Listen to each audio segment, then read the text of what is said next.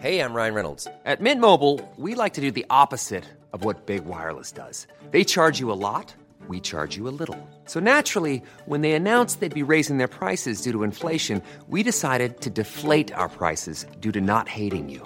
That's right. We're cutting the price of Mint Unlimited from $30 a month to just $15 a month. Give it a try at mintmobile.com/switch. $45 up front for 3 months plus taxes and fees. Promo rate for new customers for limited time. Unlimited more than 40 gigabytes per month. Slows full terms at mintmobile.com.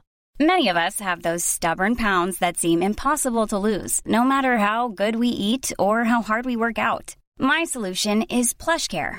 PlushCare is a leading telehealth provider with doctors who are there for you day and night to partner with you in your weight loss journey. They can prescribe FDA-approved weight loss medications like Wegovy and Zepbound for those who qualify. Plus, they accept most insurance plans. To get started, visit plushcare.com/weightloss. That's plushcare.com/weightloss. Hey all, Matthew Donald here. So, good news. That Walking with Dinosaurs episode I've been threatening to do for the last few months, but haven't been able to get around to it thanks to technical issues, shenanigans involving work, personal life stuff, and some good old-fashioned procrastination. Well, guess what? Not only is it finally available right now on the Patreon at patreon.com/MatthewDonald, but so are 2 other episodes available right now, Walking with Beasts and Walking with Monsters. We do the whole Walking with trilogy, 3 bonus episodes right there. And since I'm very behind on these bonus episodes, there's also going to be a 4th bonus episode later this month about the Dinoverse books by Scott Simpson, these middle grade books about junior high kids that get their minds trapped in the bodies of dinosaurs. It's very weird. A girl falls in love with an Acrocanthosaurus. Yeah, that's weird. If you want to hear some of that nonsense, go to the Patreon at patreon.com/MatthewDonald. Link is in the description. Have a good day. Roar. Growl. Snarl. Bellow. Welcome to Paleobites, the podcast as horrifying as the Jurassic Park Velociraptor and as full of fluff as the real Velociraptor. My name is Matthew Donald, and each week I and a rotating series of guest co-hosts talk about and rate a genus of prehistoric animal, be it dinosaur, mammal, arthropod, and so on. This week I am joined by my friend from across the pond, and by pond I mean the Pacific one, not the Atlantic one. It's Ben O'Regan. How are you? Hi everyone, I'm good, thank you. My parents are currently on their way to Australia, so I'll tell them to wave at you if they fly over New Zealand. They probably won't see me. I'm not only near Wellington, but I'm out of the way in a mountainy area in a valley, so right. Hard to see. They're flying from here in Denver to Los Angeles, and then Los Angeles to Sydney. So. Oh, nice. I don't envy them having the land in LA. I mean, maybe it's fine for Americans, but everyone I know from New Zealand or other countries who's gone through LAX friggin' hates it. Oh, I'm sure, but it's just a throughway flight, so I think they just are only there for a bit. Right, fair enough. But my mum had to stop there once to on a way to a flight from there to Dubai and then over to London the UK, to meet my Auntie Jack who lives over there, and she hated it. Wait, you've been to Dubai? Was that just a through flight? No, my mum did, not me. Oh, okay. Yeah, because she flew from here to LA and then from LA to Dubai and then from Dubai to the UK to visit an auntie of mine. Gotcha. Have you ever left New Zealand? Or? Once when I was very young to Australia to visit the Queensland Reptile Park. Nice. Well, that sounds nice. Yeah, my parents are going to they're going to Sydney, then they're going to fly to Sydney to Melbourne. So, fun fact: Melbourne is at the same latitude geographically as I am here in Denver. It's just the opposite way.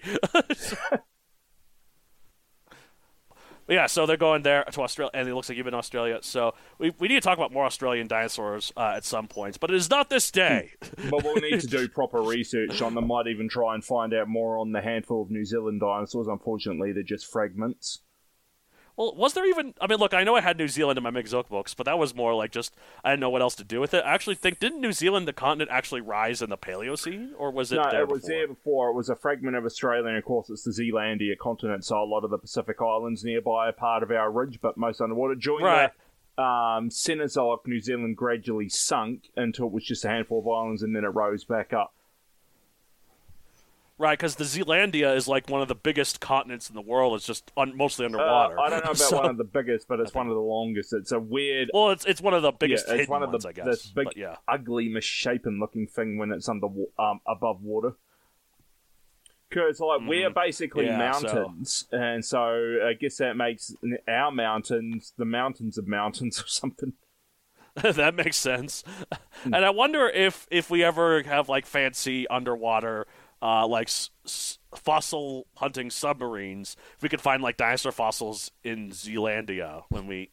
Yeah, I wouldn't be surprised. As it is, I know we've got some marine reptile fossils like mosasaurs and I think a few plesiosaur type things. We've got a sauropod, a theropod, and I think some ornithopods, but it's been ages since I read I'll have to look into that, because I know there are that many New Zealand dinosaurs. I'll have to look into that.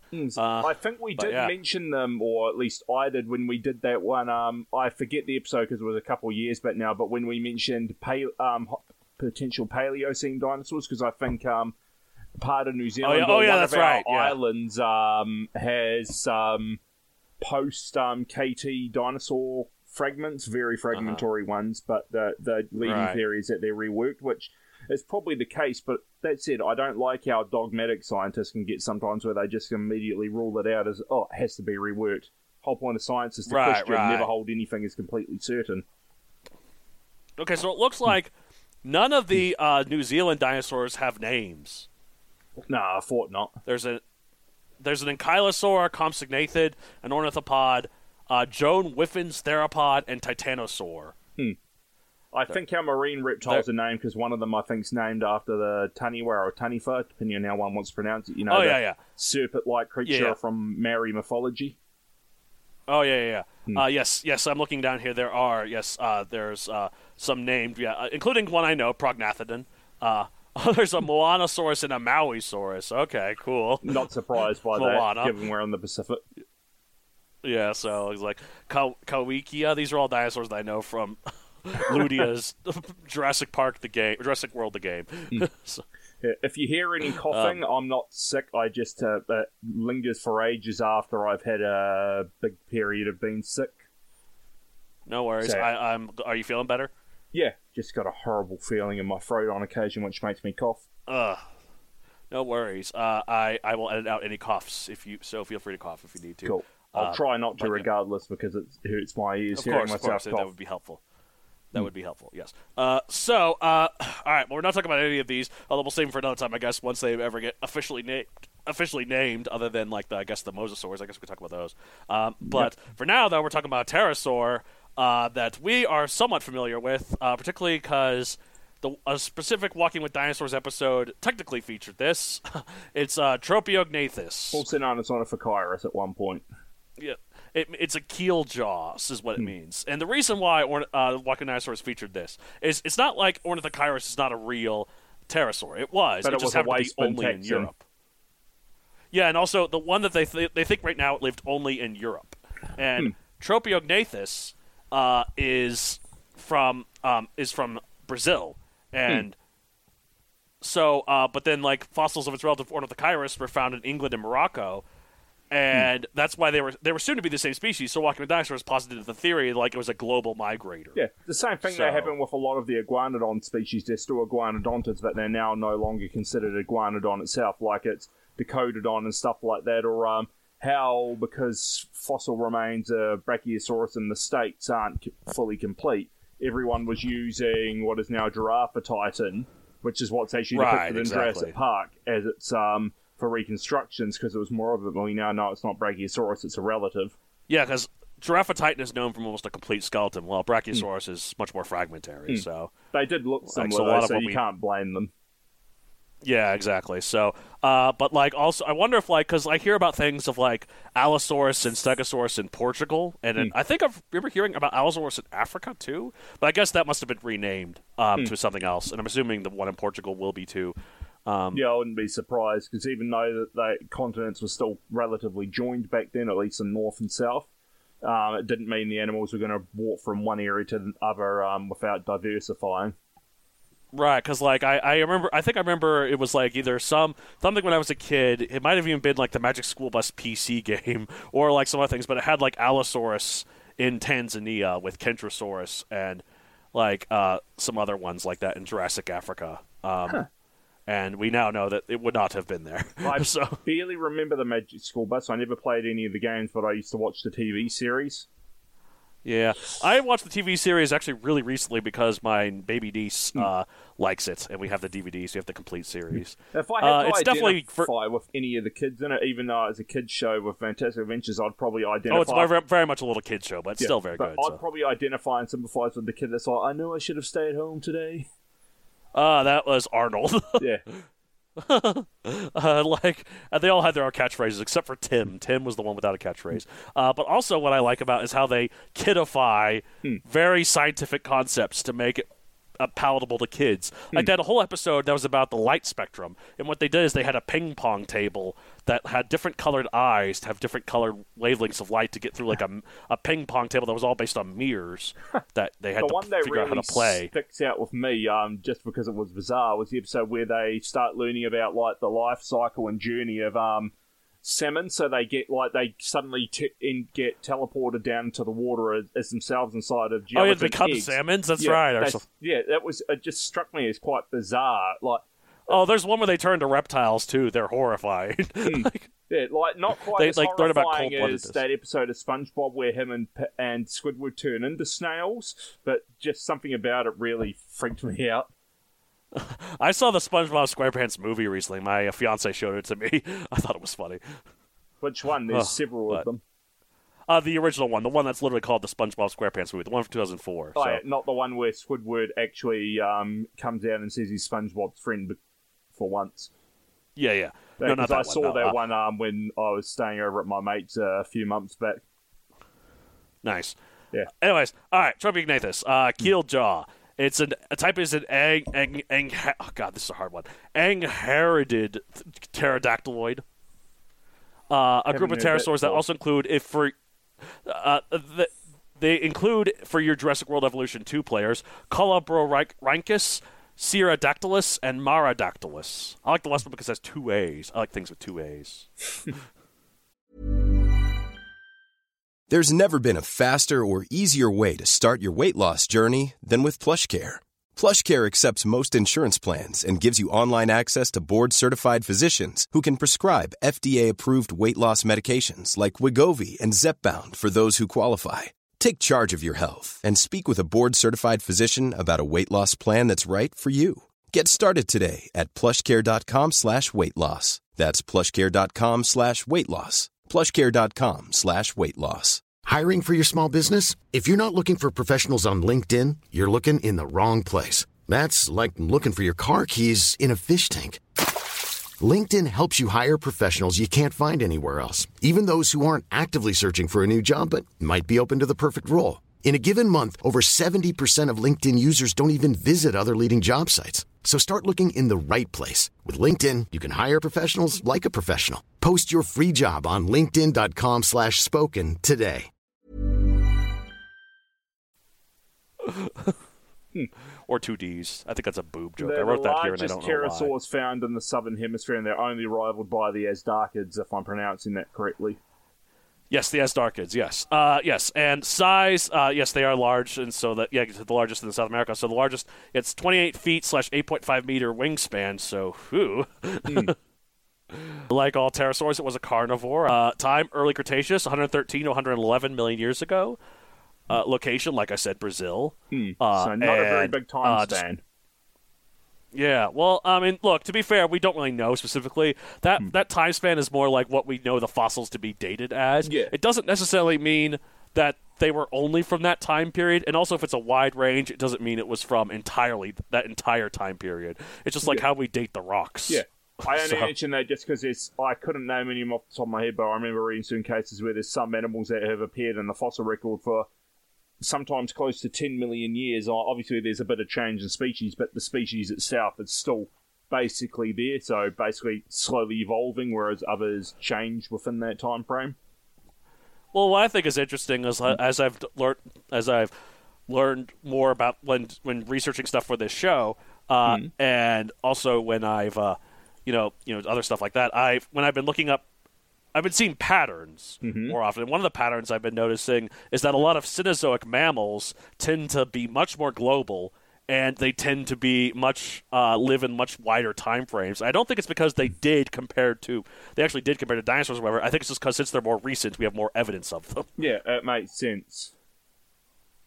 So it's like all we know about is what has survived in the rocks, and so much of it has been destroyed. Like over time, like how if you want to know what dinosaurs were living in the Yucatan area of Mexico, you're never going to find out because any fossils that would have been there got destroyed by that meteor. Indeed. So, it just completely obliterated the area. So, as well as in Walking Dinosaurs, it's also in Ark Survival Evolved and Jurassic World the game. So.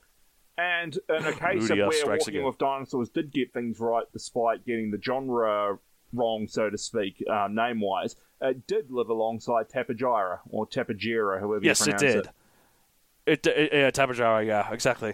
It very much did, and then that... Yeah, they didn't really explore too much of that part in Brazil. It just was it in the Tapejara. He didn't see any other dinosaurs until he got to North America and Europe, so... Yeah, it was just to show off the weird-headed, noisy pterosaur. Right. Well, it's like it eased you into the thing of the pterosaurs with the Tapejara, but then it showed the really big one with. And to be fair, the fact they made it that big, it's not quite a Liopleurodon thing where they exaggerated just pretty much for the size of a small private passenger plane. It is not. That's more right because apparently it was claimed that get that big. It was claimed. So the ones that were described in 2012, the ones that were later described in 2012, they were bone fragments from the Santana group, and those were based on the show based it off of those, and it seemed to indicate that Ornithochirus mesrimbrius, which was a now dubious genus or dubious species, had a wingspan reaching 12 meters and a weight of 100 kilograms, which matches what it was in the show, But now we know that Ornithochirus was much smaller, and that other one was slightly different. So, I mean, not that Ornithochirus wasn't big. It is just, again, Walking with Dinosaurs, getting things wrong. Like, I don't think this one's quite as egregious of a example as the Liopleurodon. Liopleurodon was, like, all kinds of wrong. This is only slightly wrong. Oh, yeah, like, there's a big difference between... them a lot of slack, but, yeah, it is wrong. Yeah. Yeah, it's like, this is only like 75% of the size, as opposed to 1/3 of the size, like the Liopleurodon was. So for the Walking with Dinosaurs one, so. Because a lot of times when we depict them in the ocean, and like depict them like, looking for fish and stuff. I guess because they think that the sea brings like fronts of air, like they can ride that better. But I don't know if that might necessarily be true, particularly with the Asdarchids, which we now think were mostly inland predators. Yeah, and when they show them flying now in the few clips I've seen, is it with Prehistoric Planet or whatever it's called, they have a kite-like way of flying. Right. I was wondering about this. I was like, I quite enjoy Jurassic World Dominion, but I thought of a way to make it a bit better and make it slightly more scientifically accurate in a way to fix the... one of the things I think is replacing the Giganotosaurus with a Quetzalcoatlus. I've seen people say a similar one, but their one was like, make it that it's actually a Tarbosaurus and then set up the Therizinosaurus as the enemy, because having a herbivore as the villain would have actually been blimmin' interesting. Well, I think it would have been interesting to be, because like then you could have like that scene where the Quetzalcoatlus attacks the plane. That could be the bad guy later too. So like imagine instead of the Giganotosaurus crawling through when all the groups reunite, it's a Quetzalcoatlus walking. It looks like frickin' Slender Man based on how it walks in the dark forest. Well, yeah, you and me have spoken about it. Where it's like, imagine the don't walk, run in the long grass scene, but it's humans hiding in the grass, and there's just these big Asdarchids stomping around or stalking. Sorry, and right, but then like I don't know, because like the idea came from I was thinking about that prologue, which I do love the prologue, but it does kind of irk me that it's with a grain of salt. It was basically just there for fan service. No, I know, and I get why they deleted it, but like, and I love the idea of it, but I think they could have made it.